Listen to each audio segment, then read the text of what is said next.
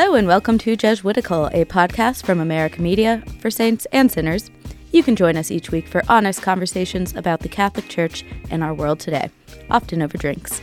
I'm Ashley McKinless, and I'm joined by Zach Davis. Great to be with you, Ashley. Great to be here. We have a really challenging and unique episode for you guys this week. Zach, you want to give us some background on this? Sure. Pope Francis has been calling for peace constantly in Israel and Palestine since October 7th. And like he often does, he brought that concern for peace to a very personal level. On November 22nd, Pope Francis met at the Vatican with 12 relatives of some of the hostages held by Hamas in Gaza for about 20 minutes. And on the same morning, he also met with 10 Palestinians who have been affected by the war in Gaza, including some who have had relatives killed there. Right. So we are talking today with Rachel Goldberg. She was one of the family members of hostages who met with Pope Francis. So she had the opportunity to bring the story of her son, Hirsch Goldberg Paulin, to the Pope. She showed Pope Francis a picture of her son, Hirsch, and also told the story of his kidnapping by Hamas. So it's a really poignant conversation about her son, about meeting with Pope Francis and many others in the 2 months since the attack on Israel. And we also talk about how her faith has been challenged, but also has sustained her in this extremely, extremely difficult time. So stick around. Here's our conversation with Rachel Goldberg.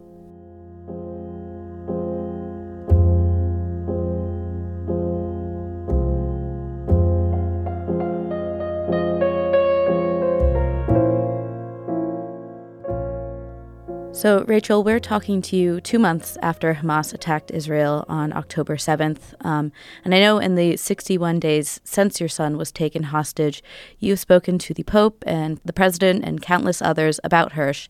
But I'm hoping that you can start today by telling that story again, telling us and our listeners about Hirsch and your family in the years before the horrific events of October 7th. Sure. So John, my husband, and I were both born and raised in Chicago. And Hirsch actually was born in Berkeley, California, where we were living for a few years before he was born. And when he was about almost 4 years old, we moved to Richmond, Virginia. We were there for almost 4 years. We ended up also having 2 more children, 2 daughters, Libby and Orly. And in 2008, the summer before Hirsch turned 8 years old, we moved to Jerusalem. We are a Jewish observant family, meaning a religious family. We observe the Sabbath. We keep a kosher household. I pray every morning. We are a very ritualized family. Hirsch is our oldest and only son. He has always been obsessed with reading. He started reading. He was one of those like weird early readers and then a very voracious reader. So by the time he was 5 or 6, he was reading things, that were way above that reading level. And so he gained a curiosity for the world and for people and for trivia and for geography at a very young age. And he's always had wanderlust. He always knew from a young age that he was going to want to travel when he got older for a very long time. He has a great sense of humor that's like a dark, witty, sarcastic sense of humor that's not mean, which is kind of hard. It's hard to pull that off. And he's a very respectful person. He's wild about soccer, wild about music and music festivals and traveling, as I mentioned. He went this summer for 9 weeks with one teeny tiny backpack by himself to 6 different countries in Europe, going to music festivals in each place, meeting people. He loved meeting people from all different backgrounds. He's a big pursuer of peace. The soccer team that he is part of, the fan club, has as their number one objective coexistence activities with the Arab community here in Jerusalem. So he was always very active with that. And we just had a normal, typical family. I mean, we have a foot in both worlds, meaning John and I moved to Israel when we were almost 40. So culturally, we're still very much American. Hirsch was almost 8. Libby and Orly were both born in America. All of the grandparents, all the cousins, all the aunts and uncles, everyone's in America. but we're here. So we also have a foot here. So we only speak English at home. So that's kind of our family and family life. So that was all before October 7th. Yeah, so it sounds like Hirsch being at a music festival was, not out of the ordinary or anything. This seemed to be like something he loved to do. Could you tell us about when you last saw him and heard from him? It's actually a little bit interesting because on October 4th, which was a Wednesday, Hirsch went up north by himself to go to a music festival that was up north in Israel. He was supposed to be at that music festival from Wednesday the 4th until October 8th, Sunday. But on Friday afternoon, the 6th, he actually called us and said, "Oh, it's so upsetting. The police just came and they said our permit isn't the right kind of permit for the weekend.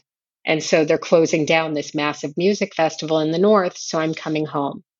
And I said, "Great." And he said, "So I'll come to synagogue with you guys tonight," because it was Friday. It was going to be Friday night. And as I mentioned, like we always go to synagogue on the Sabbath as a family. He said, "So I'll go to synagogue with you guys and I'll go to dinner with you guys." We were going to friends afterwards who live by the synagogue. He said, "And then Honor and I are going to go out and do something fun." Honor was one of his best friends from childhood. And we said, fine. So he came home Friday afternoon from being up at a different music festival, showered, got ready for synagogue, and we left, the five of us, and went to synagogue, had a wonderful time. It also coincided, it wasn't just the Jewish Sabbath, it was also a Jewish holiday that celebrates when we finish reading all of the Bible, all of the Old Testament, the Torah. It's called Simchat Torah, happiness of the Torah. And we wind the whole entire book back to the beginning, and everyone dances with the actual Torah scrolls. So Friday night, he danced with the Torah. All of us danced with the Torah. Then we went to dinner. And around 11 o'clock, he had brought his camping backpack with him. He kissed me goodbye. He kissed John goodbye. He hugged our hostess, which I was proud of him. Like I made a mental note of like, that is the right thing to do. Not all 23-year-olds would do that.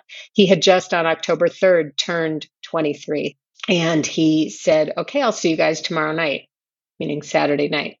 And he left to go pick up Honor. I knew they were camping somewhere, but I didn't know where. And that's the last time I physically saw Hirsch in person.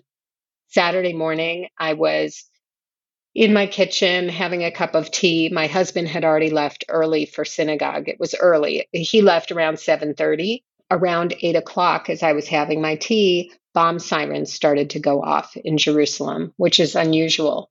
So I went quickly to wake up my daughters who were still sleeping, and we got into our bomb shelter. Every apartment in Jerusalem, in most of Israel, has a bomb shelter built into the apartment. So we went into our bomb shelter, and the protocol is you wait 10 minutes. And if you don't hear an explosion, then you can come out. So after 10 minutes, the girls and I came out. And even though normally on the Jewish Sabbath, I never use my phone, but I knew it was an emergency, a life and death emergency, possibly because there must have been bombs dropping somewhere. And I knew the boys were sleeping outside. So I ran and I turned on my phone. This was at about 8:20. And immediately on my screen, two WhatsApps popped up as soon as I turned the phone on. They had both come in consecutively at 8:11. The first one's, and it was to the group that I have with just Hirsch and John, my husband. I have a group together, the three of us. The first one said, "I love you." And the second one said, "I'm sorry." And so I immediately, my throat closed and my stomach clenched up because I thought something terrible is happening. I obviously tried to call him back. He didn't answer. I wrote 3 quick WhatsApps in a row. "Are you okay? Tell me you're okay. I'll leave my phone on. Tell me you're okay." Those have never been read. And it was a horrible realization when we finally were able, initially we didn't even know where they were. We found out that they were at the Nova Music Festival. We found out, over the next couple of days what unfolded with Hirsch and Honor specifically. Right away, we could see online, kids were filming the massacre that was taking place there, which ended up claiming 364 young people's lives at that music festival. There were about 3,000 young people there. It, ironically was called the Festival of Unity and Light. And you can imagine the type of person that type of festival would attract, like people who are into that kind of, unity, crunchy, granola kind of population. And what we ended up finding out is that Hirsch and Honor and two other kids ran to a car when the shooting first started happening, and they tried to escape in a car.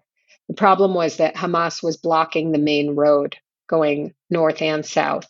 So when cars were approaching at a certain point, they were just at point blank range with machine guns shooting everybody in all the cars that were coming toward them. So a bunch of the cars immediately stopped. And there's a picture of, I don't know, it's maybe 50 cars that were just on the road with the doors flung open, and the kids all went running out.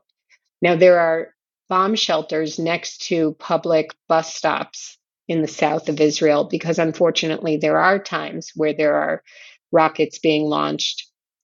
And so you have these outdoor above ground bomb shelters.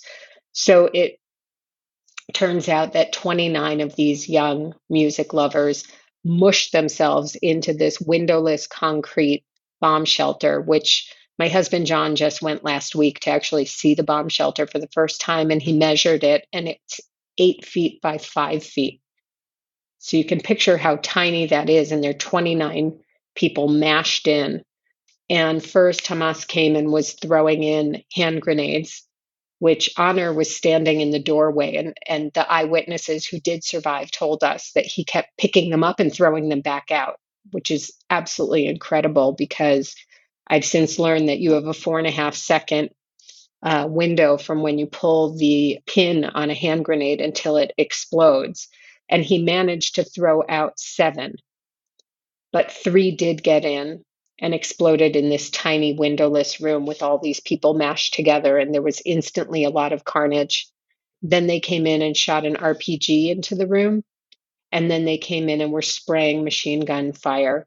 2 of the witnesses told us it was extremely hot and very smoky and dusty, and there were a few minutes, like a lull of a few minutes, and it was very quiet. At least that's what they were telling us. I don't know if it's that after such loud, explosions going on that they couldn't hear. It might have been that they couldn't hear.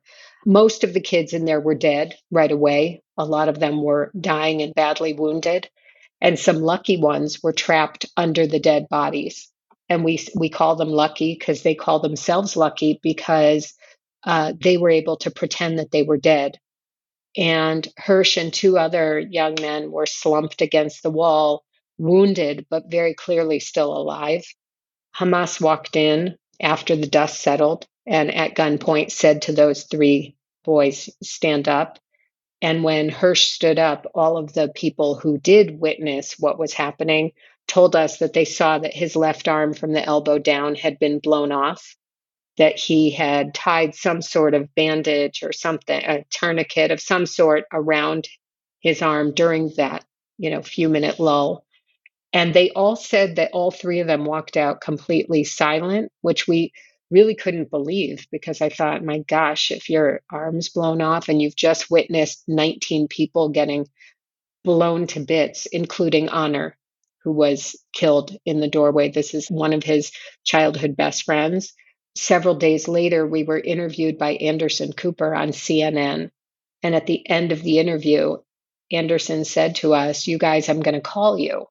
And we thought, why is he calling us? Because we had talked to a lot of press and nobody ever said, "I'll call you once it's over." And he said to us, "I have footage. I have video footage of Hirsch being abducted." And we hadn't seen anything like that. And he had done a documentary about the Nova Music Festival, and he was looking at the location of the festival, and he went to some of the bomb shelters, and there were Israeli soldiers cleaning out some of the bomb shelters, and they found a GoPro that had fallen off the helmet of one of the Hamas people. So they were playing the footage for Anderson Cooper's videographer. And so they got a lot of footage off of this GoPro camera, and Anderson recognized Hirsch from while we were talking along the side of the screen, they had asked us for photographs of Hirsch pre October 7th, and he recognized him. And so the footage didn't necessarily tell us any more information. It did confirm that he did calmly walk. I'm sure he was in complete shock and traumatized, but he does walk on his own 2 feet. He gets himself up onto the truck. He is left-handed, and his left hand was gone. He uses his non-dominant hand to get himself up. And when he turned to sit down, we see the stump where his left arm used to be, and you see a piece of jagged bone sticking out. And that is the last time that we visually saw Hirsch. His last phone cell signal was picked up at 10:25 in the morning inside of Gaza. And we've been living on another planet of despair and anguish and terror and trauma since then. And I know from reading all the interviews you've done that I don't know if channel is the right word for the despair and trauma, but you haven't been silent or sitting still for the last 60 days. So I'm wondering, how are you able to pick up the pieces and keep walking after that experience that's not over? It's every day, all the time. Right. So the first answer is I don't know how I'm able to actually do it. The second answer is it is actually a real primal, maternal, and paternal, because John feels the same drive of it's almost this innate animalistic need to try to save his life. If you've ever hiked and, you run into a bear, and if there's a bear with like a baby bear, you're supposed to, really run and make yourself big because that animal thinks you're coming after its baby and they're going to do whatever they need to do to protect it. And I think that there is a very primal piece of me that is constantly thinking, I will run to the end of the earth for this child. I'm going to turn over every single stone. I'm going to throw a dart in every direction. I will talk to anyone who's open to talking to me. I don't know what's right and I don't know what's wrong. But sitting and waiting for someone to come and help us was not an option. Within 2 hours on October 7th, we had set up our own situation room. It's still going on right now. That was Dahlia, who you met before, is part of our team. And we've just been trying desperately to save his life. The good news, if there is any good news, I don't even know if this is good news, it's optimistic possibly, is that some of the hostages who were released last week said that the first stop that they made when they were kidnapped was at hospitals in Gaza and that they were treated. And so we're hoping that because Hirsch, he was conscious and he was bleeding, but not crazy, crazy bleeding, that he got the treatment that he needed. And we have spoken to so many different trauma surgeons, specialists who explain that the surgery he would have needed is actually a pretty standard surgery that any general surgeon could do. So that's what we pray for. In the 61 days, you've been talking to a lot of people, as you said, sort of anyone that will talk to you, but one of those people was Pope Francis. I'm just curious, how did that come about? I wonder if you could just tell that story a little bit, what being with him was like. Sure. So we had this lovely man named Roberto who came from the Vatican News to speak to us, to interview us in our apartment. We had a very nice interview, and at the end he said, actually, would you like to send a message directly to the Holy Father? And I said, sure. And he gave me the microphone, and I gave a very short message because I had heard Pope Francis speak about the hostages. And I think he's a very unifying figure, and I think obviously he's an extremely wise, learned man. And I like the idea that he feels that everyone is God's children. And so I just thanked him for the message that he had put out there and was hopeful that, it could have some influence. And then the following week, the Vatican reached out to I think, the foreign ministry and said, we would like to extend an invitation for, I think it was like 12 hostage families to come, like representatives from 12 of the families to come to meet with him. And so, first of all, I felt like extremely blessed and grateful to have that opportunity, especially because I'm aware that there are 1.3 billion Catholics in the world who probably would, give anything to have that opportunity. So, of course, I was felt so honored to be asked. It was like not a question. And the actual meeting was pretty quick, but I was able to share with him the video of Hirsch being abducted and explain what happened to him. And the other families were able to explain a bit about what happened to their loved ones. And he said something to me that really gave me such consolation, because what I had been going through for those first 45, 48 days, I can't remember exactly what day I met him on, I could check. I started to sort of lose faith in humanity because of what happened on the 7th, which was so traumatic that it started to make me not really understand, and made me sort of start to lose faith in people. And he said something very simple. He said, "What you have experienced is terrorism, which is the absence of humanity." And all of a sudden, it was like he reframed it for me, and I could have faith again in humanity, because what happened was the absence of humanity. And it really brought me a lot of comfort to hear that from him. And, after he spoke to us, he spoke to a group of Palestinians, which I thought was really important. It's like he is a very universalizing and unifying figure, and he has a lot of influence. And I really admire what he tries to do in the world. And in addition, some of those families I hadn't met yet. There are 240 families, but they're from almost 30 different countries. This was before some were released. The age span is, the youngest child is 10 months old. The oldest person was 87. The people who were being held are Christians, Jews, Muslims, Hindus, and Buddhists. People don't realize that. And so what was interesting was I ended up befriending some of these people who were also visiting the Pope with me. And the following week, which was last week, is when some of the hostages were released, women, children, babies. And I got to see these people go back to their families, and I had met the families in Rome. So it even made my association now with my Rome visit is very positive, because real good and hope came out of it. You mentioned having your faith in humanity tested. I'm wondering how your faith in God and your Jewish faith has been tested, or a source of strength during these last 2 months. It's been really interesting, because it is at times like this where we all, when you're going through something unimaginable, when you really are feeling what's happening in my world. And I have continued praying every morning, and I say Psalms throughout the day, which Psalms are really helpful, right? I always say Psalms are like a self-help book.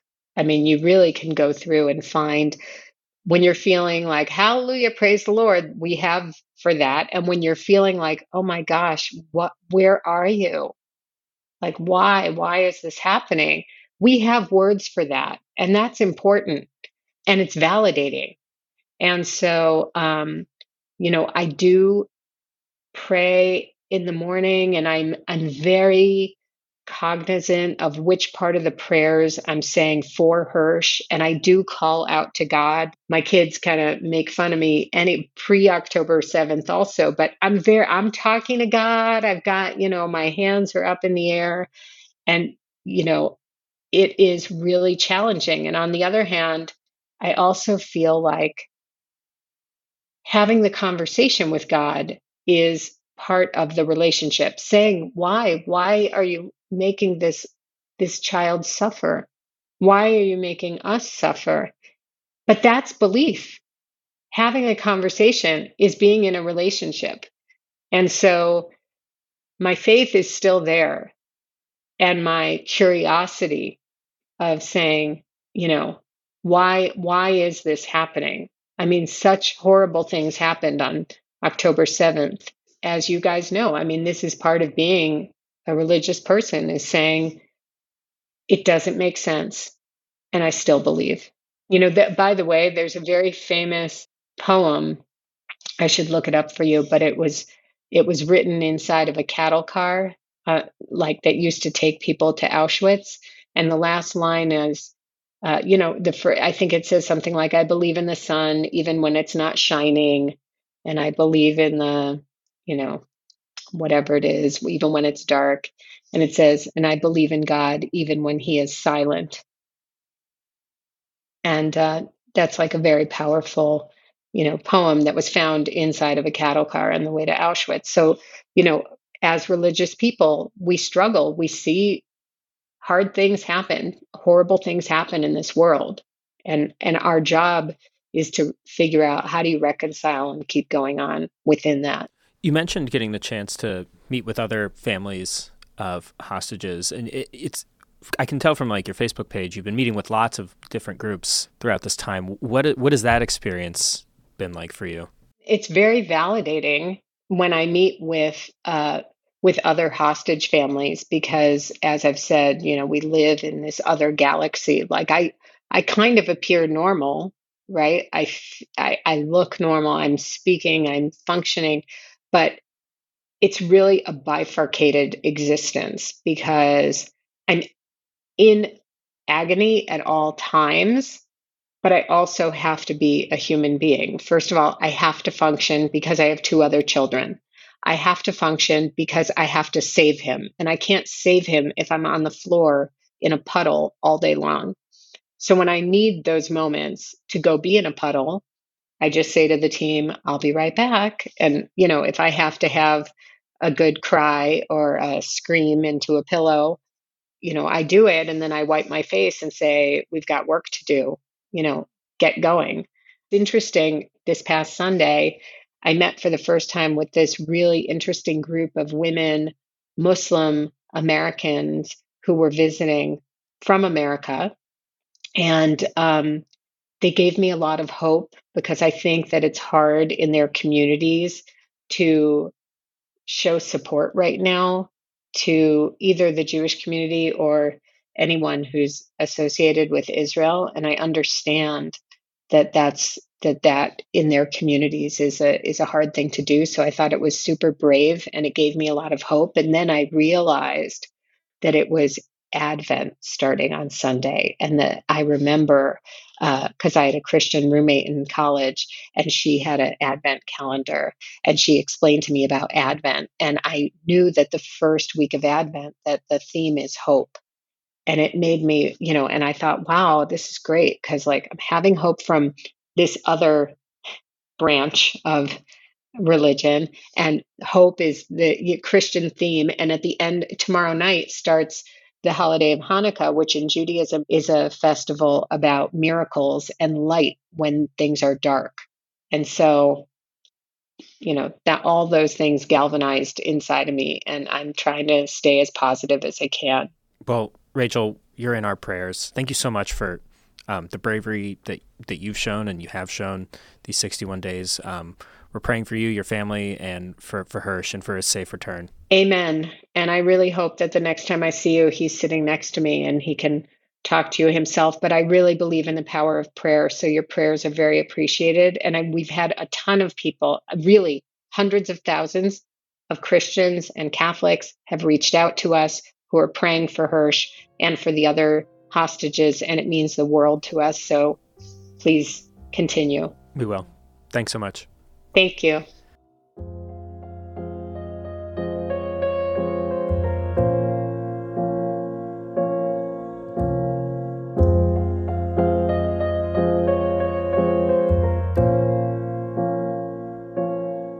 Jesuitical is produced by Sebastian Gomes, with production assistance from Michael O'Brien, Delaney Coyne, and Kevin Christopher Robles, who is also our sound engineer.